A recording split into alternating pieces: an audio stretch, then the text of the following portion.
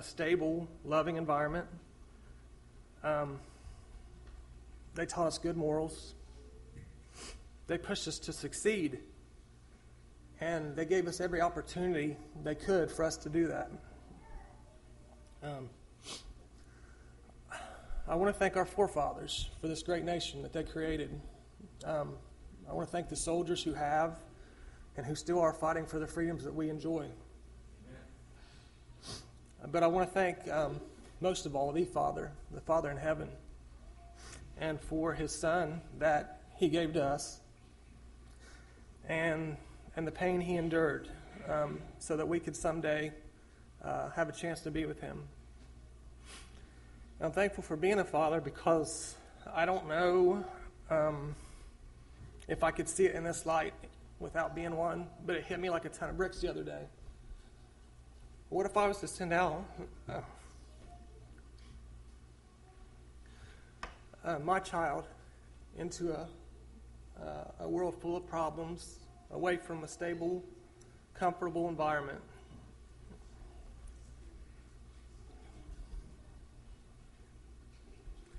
In order for him or her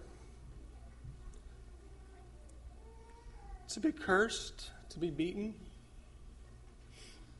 to be ridiculed, to be nailed to a cross, and then for him to cry out, "Father, Father." And what if all along you had, as a father, the chance to stop that, but you didn't? And that's what He did. He sent out His perfect Son into this imperfect world, and the pain He endured, and all the time along, God had the power to stop all of that, but He didn't. And He did that for us, for His imperfect, sinful, unworthy children, so that we could have that chance to be with Him in heaven. So I'm very thankful for that. I'm thankful for God being in my life before I accepted Him into my life. I'm thankful for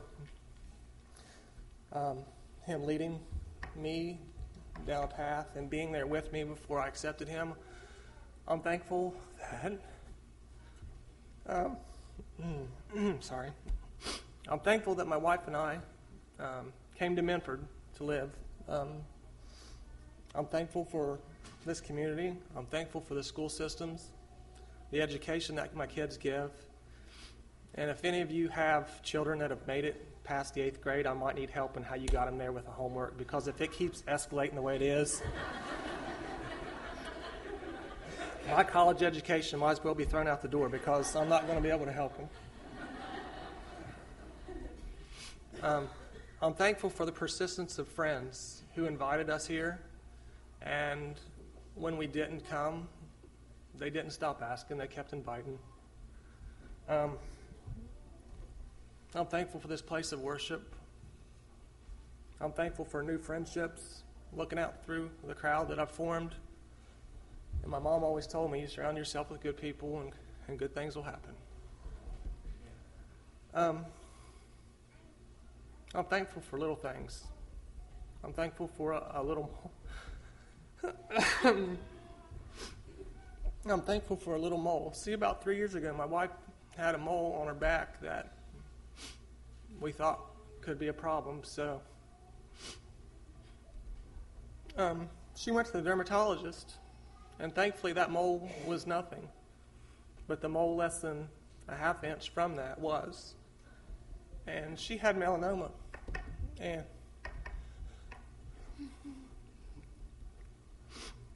everything's fine now, but He was looking out for us that day.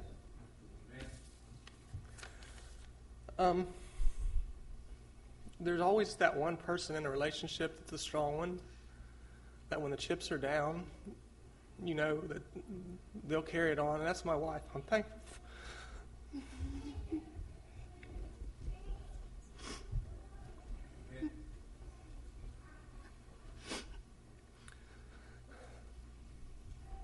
I'm thankful for my wife. She's the glue that holds this family together.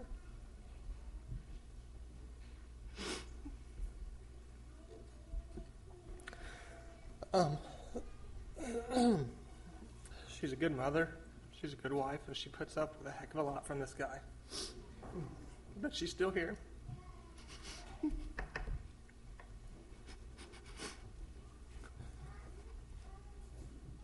I'm thankful for the chance of being a dad. These little gifts from God, I think, are the reason that my relationship with God has grown. These boys here, they're twins, Ryan and Zach. And when you have twins, there's complications that can arise more so than a regular pregnancy. And I'm thankful that he delivered them here safe. We did stay in the hospital a few extra days. Zach here, he got below 4 pounds and was jaundiced. And that's nothing out of the ordinary, but as a first-time father, it just tore at me.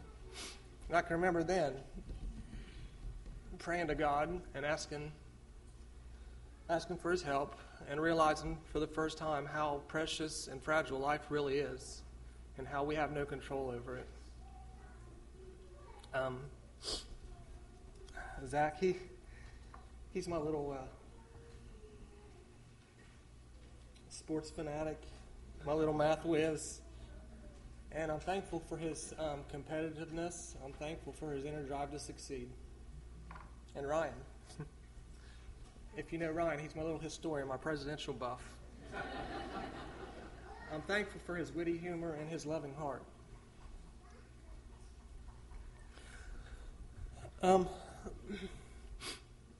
That's the first time that my wife and I really sat down and talked about we need to be somewhere praising God in church. And we started to go, let me back up a minute. We should have started then, but life was hectic, and we just didn't.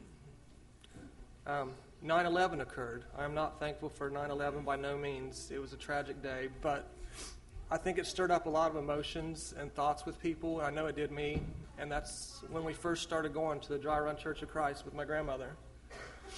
And as parents of twins, we tried to listen, but when you've got two, it's hard to concentrate on what's going on, so that really didn't stick. But God didn't give up on us. He didn't give up on me. And then McKenna came along. And I know if any of you have a big family, there's that one little spark plug in the family, that one little one that keeps life going, that causes turmoil, whether it's good or bad. I hate to tell this on her, but if you're ever around my children and then there's a fight, if you say McKenna, you're 50% right. No matter what, you're right. 85, Ryan says.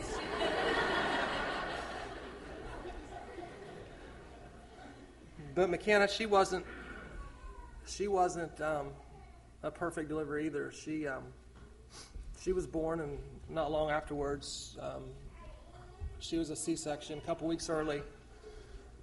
And her lungs just weren't fully developed. And looking back on it now, there's a lot worse things that can happen. But my wife never got to hold her. They shipped her directly to Children's in Columbus. And as quickly as I could, I went up there to be with her. And I was alone. I was scared. And all those times that I should have been here or should have been somewhere praising God, I just never was. And I can remember for the first time, praying, really praying, crying, bawling.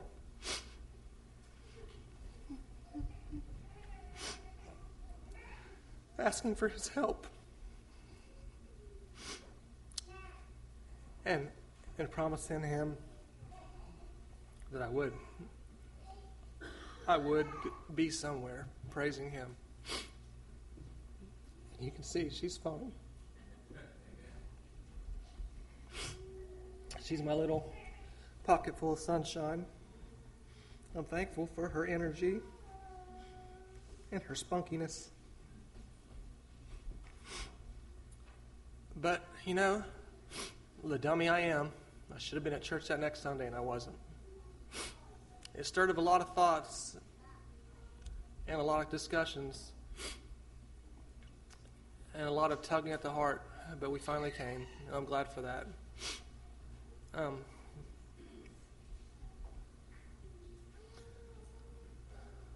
Father's Day. I love my father with all my heart, but the love the father has for his child, to me, for me, is so much stronger, so much deeper. And I guess that helps me put my thoughts around how God loves us and how that love is so unending, and I don't know. It just helps me think about that. My biggest fear and one of my biggest challenges, my biggest fear of failure, my biggest challenge in life is to teach these kids right from wrong, to teach them the lessons of life. And that scares me. It scares me a lot that I may fail. But in honesty, in reality, they've taught me much more than I can teach them. And one of the biggest lessons they've taught me comes from Matthew 18, verses 3. Jesus says, "I tell you the truth, unless you change and become like children, you will never enter the kingdom of heaven." And I always thought of that verse as being that the children would enter the kingdom because they're pure and innocent. But it's much deeper than that. I see the way these children look at me. They depend on me. They need me. They love me. They believe in me.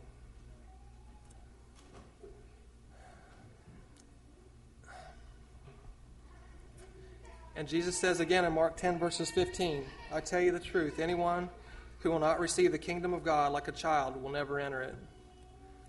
And these kids never stop teaching me that I need to look to God just like that, like a child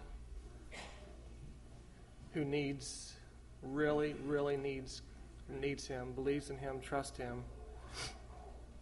And I just pray that I can look into His eyes like these kids look into mine.